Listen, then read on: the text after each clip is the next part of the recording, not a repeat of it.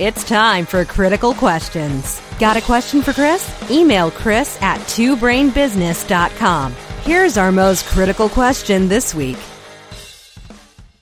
This is Food for Thought Friday number 2. So my goal here is just to have a 5-minute episode where I'm giving you a big picture concept to chew on over the weekend.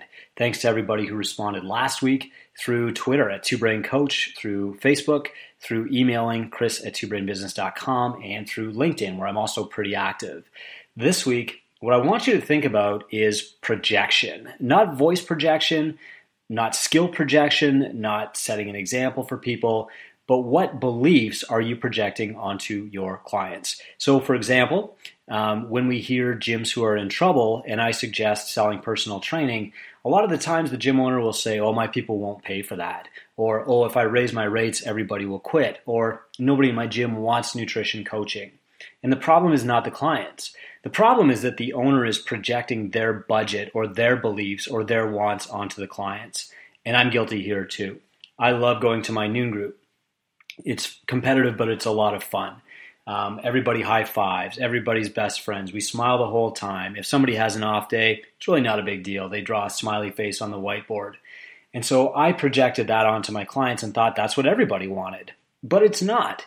A lot of people, even in that group, don't come to make friends. They don't come for fun. They're not there to compete. What they want is an hour of the day where they don't have to really think. They want to be told what to do. They want a stress relief. They just don't want to fall asleep at 3 o'clock maybe. How do I know what they want? I ask them.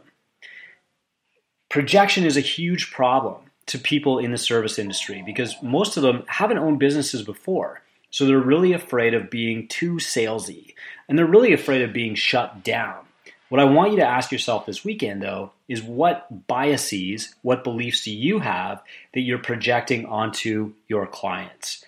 Are you trying to make your clients fit into your wallet? Because a lot of you listening really can't afford personal training.